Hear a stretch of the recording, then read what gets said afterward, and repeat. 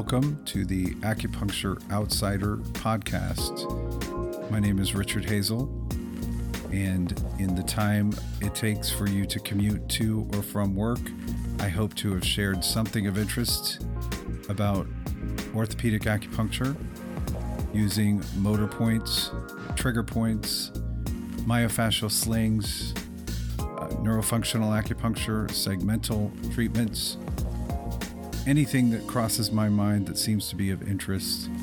I hope you'll enjoy it.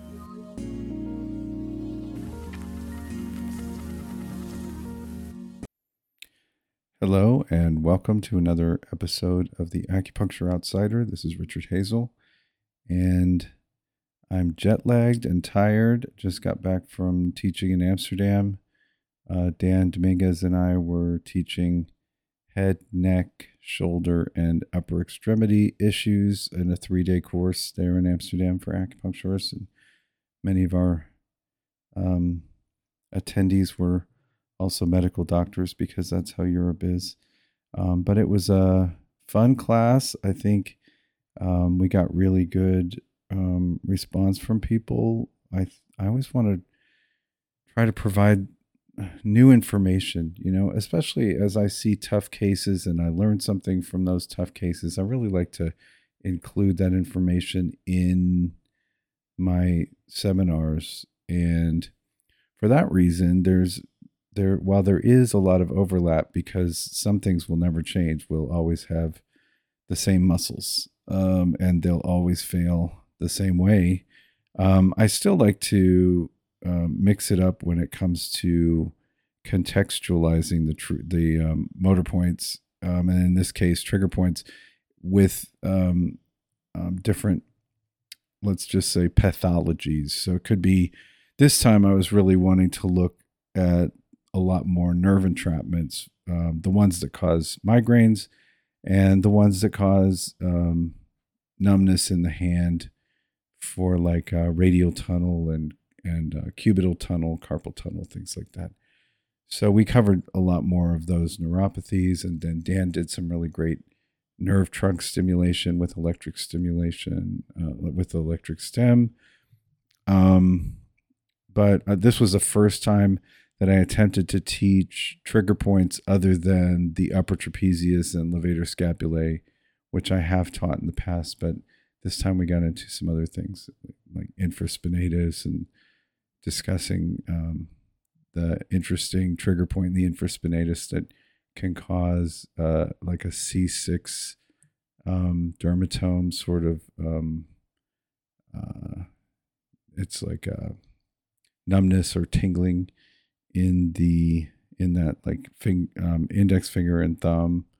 But anyway, the thing I wanted to talk about, I saw on my way back from Amsterdam, I was watching some things online, and I saw, maybe I was probably in the airport. I started on Facebook. There was like a 30-minute webinar that some acupuncturists had done that were talking about trigger points.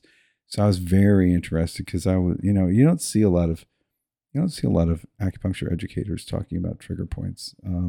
Not as like educational, sort of like, this is how you do it, or this is what you should do, or this is when you would use them, etc. So I kind of wanted to see someone else's take on it. And for some part of it, I was like, oh yeah, cool, okay. And they're even talking about Yanda's upper cross and things like that, upper cross syndrome. So I was like, okay, that's cool. But then they talked about some things that I was kind of like, what is that? Like, how with trigger points, in order to deactivate an activated trigger point, you need to get a good fasciculation. You need to get that good local twitch response, they call it, which is like a segmental thing. It kind of ricochets off of the spinal segment, just like a reflex arc, that causes a twitch in the muscle. So it's not really coming from the central nervous system, action potential. It's like a reflex that causes that local twitch response in the trigger point. And so they were talking about like micro fasciculations, like the ones that you barely can perceive. You're just putting the needle in, you're trying to be so gentle, and maybe you don't really get some twitches. And so I kind of wanted to give my 2 cents on that. If you are treating trigger points because the tight or taut bands in the muscle are inhibiting the muscle because its function is being interrupted by taut bands that are basically, it's part of the muscle that's already contracted and it's pulling on the origin insertion, can cause some pain at the tendons, or could be just inhibiting the movement of that muscle. And I'm thinking of something like the lower trapezius. Sometimes I want to do trigger points in the lower trapezius and also in the lats, where those trigger points are not active trigger points that cause a pain referral pattern. I'm trying to treat those taut bands, getting fasciculations that will release tension and restore function for the joint that I'm thinking about. In those cases, I totally agree that those little small fasciculations, they're not a good big jump of the muscle, are beneficial because you're just getting those little taut bands to fire.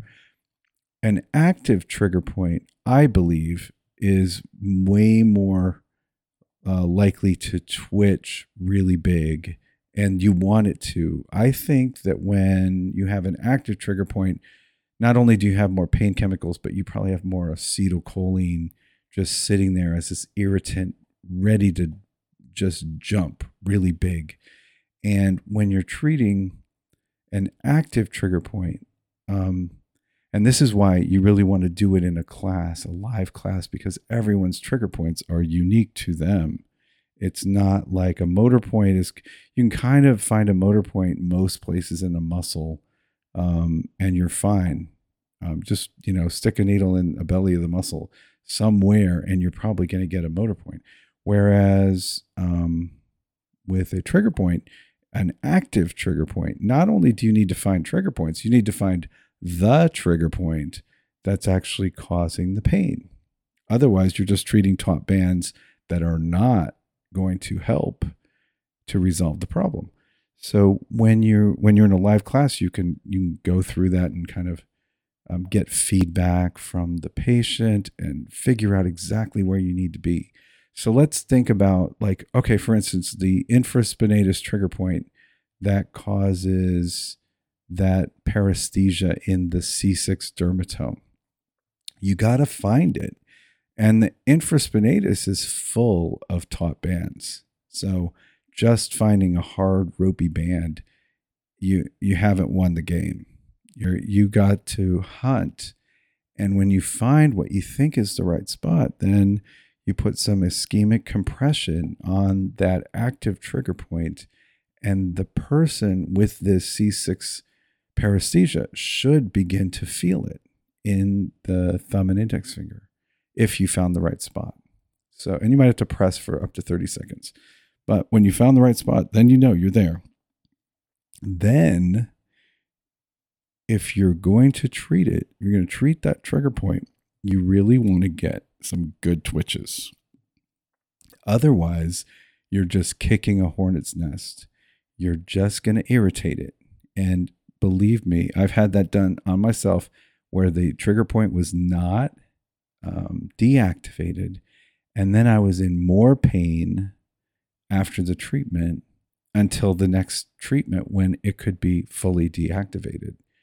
And don't kid yourself. You can't just get like one fasciculation and then just e-stim it and think that's going to do it. Sorry. You're either all in or you're all out. It's like Yoda talking to Luke Skywalker about try. He's like, no try.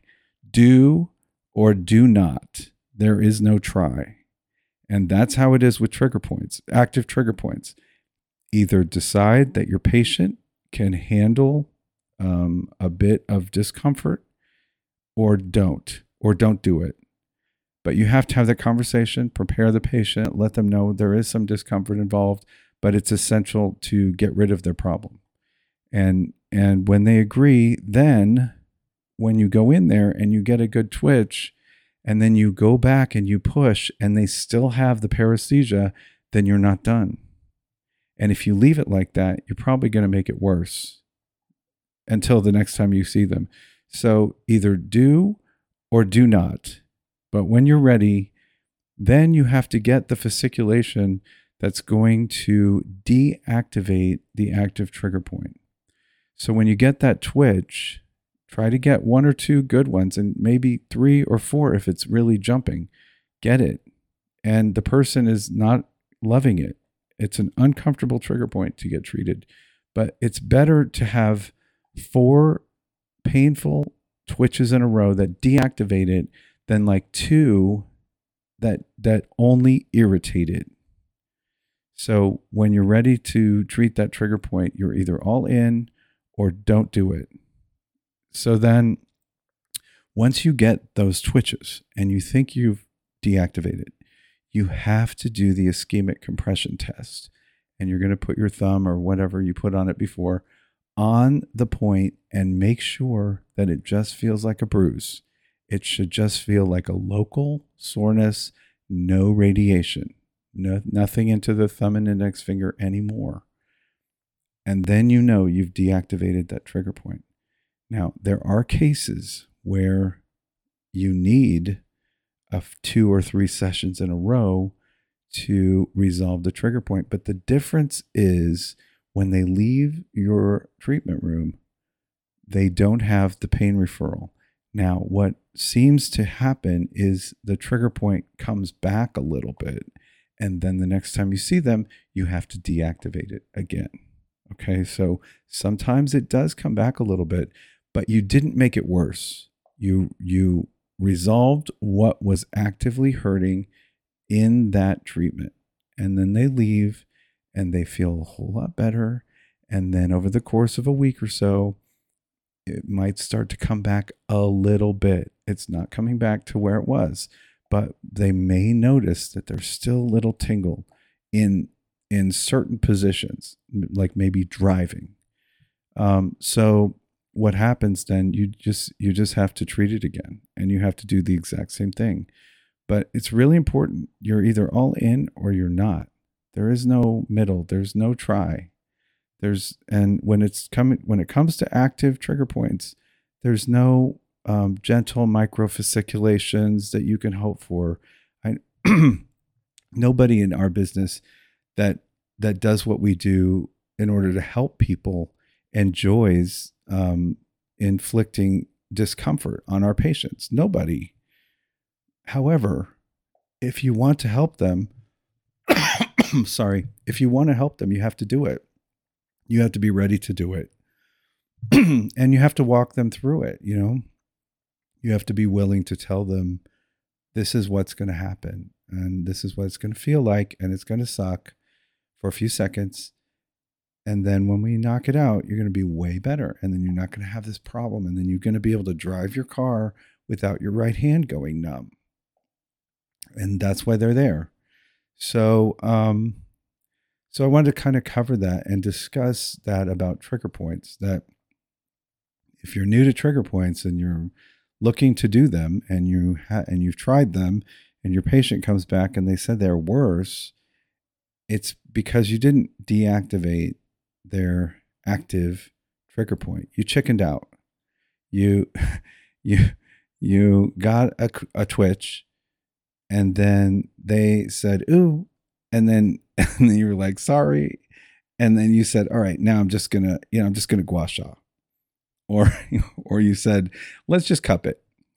And you stirred the hornet's nest. You hit the hornet's nest, and now they were coming at you. So there's no half measures with trigger points. You either go in for deactivation or don't do it.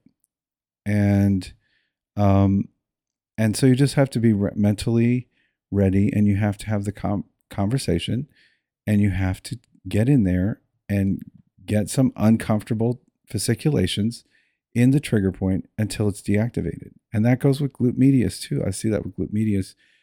I think I've gotten the trigger point completely deactivated.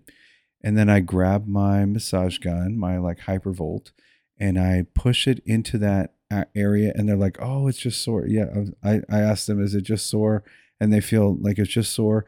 And then I move just a little to the left of where I was. And they're like, that still hurts. So I thought I got everything. I got everything that I was needling, but there was more. And you can't just leave it like that. You have to get the rest. So just be ready. When you're ready to start working with trigger points, there's no like, oh, they're too depleted and I'm just going to do like one little micro fasciculation, not on an active trigger point. If they're too depleted and they can't tolerate it, then you have to find a different way to manage that trigger point without needling into the active trigger point, because otherwise you're just irritating it. My suggestion is most people can tolerate it, and if you have somebody that's just unable to tolerate it, then you'll have to do something more neurofunctional to try to resolve some of their pain with maybe something segmental with electric stim, neuromodulatory. But at the end of the day, you're going to have that conversation and find a way to address the active trigger point so that it will be gone for that person. And, it's probably not something you're going to do on a first visit, especially somebody that you think is too weak or too needle sensitive to handle it. You just have to have the conversation that is what's going on, and that today we're not doing that, but eventually we will need to do that. And that's pretty much how I handle that. I'm just saying, I say, okay, well, today we're not gonna go into this trigger point because the treatment that we're doing so far is already more than you want to tolerate. So just know that eventually, when we get rid of all the other issues and it comes down to that one point, we will have to do some local treatment into that tight sore spot and make it go away eventually. And very often eventually ends up being the next session because they feel the improvement that they got, and now they have some trust and faith that what you predicted was true. And then they're a little bit more ready mentally because it's not their first time getting needles put in. And they start to feel, a little bit more optimistic because they can feel that the treatment you provided was actually really helpful. Now there's just this one thing that's still causing problems. One of the most common situations like that is with piriformis or some of the other deep rotators that are causing sciatica. So the treatment with just motor points alone provides them with several days of good relief. And then as the trigger point tightens up again and starts to cause more problems, then they start having the sciatica come back. And then when they see you again, they're on board because they know that you know what you're talking about and that you totally predicted what would happen. And then they're on board with a little bit of trigger point release in the piriformis, or very often the superior gemellus is a big cause for sciatica. You just kind of palpate and find it, or use your massage gun if you like. I think that's a nice way to find trigger points that I think is comfortable for the patient, very effective for us because we can push deeper into the tissue, and it just I feel like it's a little more respectful of someone's personal space to not have to dig into their glutes with your thumb and just use the massage gun. You just find those trigger points. But superior gemellus is a big problem for a lot of people with sciatica that's not resolving with motor points alone. superior gemellus can get seriously tight with trigger points. So look for that next time you're palpating and the piriformis feels good and they're still having some sciatica when they're sitting or standing. Look for that superior gemellus trigger point. It's usually right by the sacrum, just right below where the piriformis would attach to the sacrum. Go down a little further, and you're going to feel that tight band of the superior gemellus. And when you find it, you can get a few good twitches out of it, and it will release. And then they have a way better result. But like I said, when they're needle sensitive, it's their first visit. I try not to have to do anything too aggressive. It does happen, but I try not to. I try to go real gentle and just explain to them that what may happen is there may be trigger points that we're going to have to address if the treatment isn't holding. And so if they're better for 4 days and then it comes back, then we know there's some trigger points.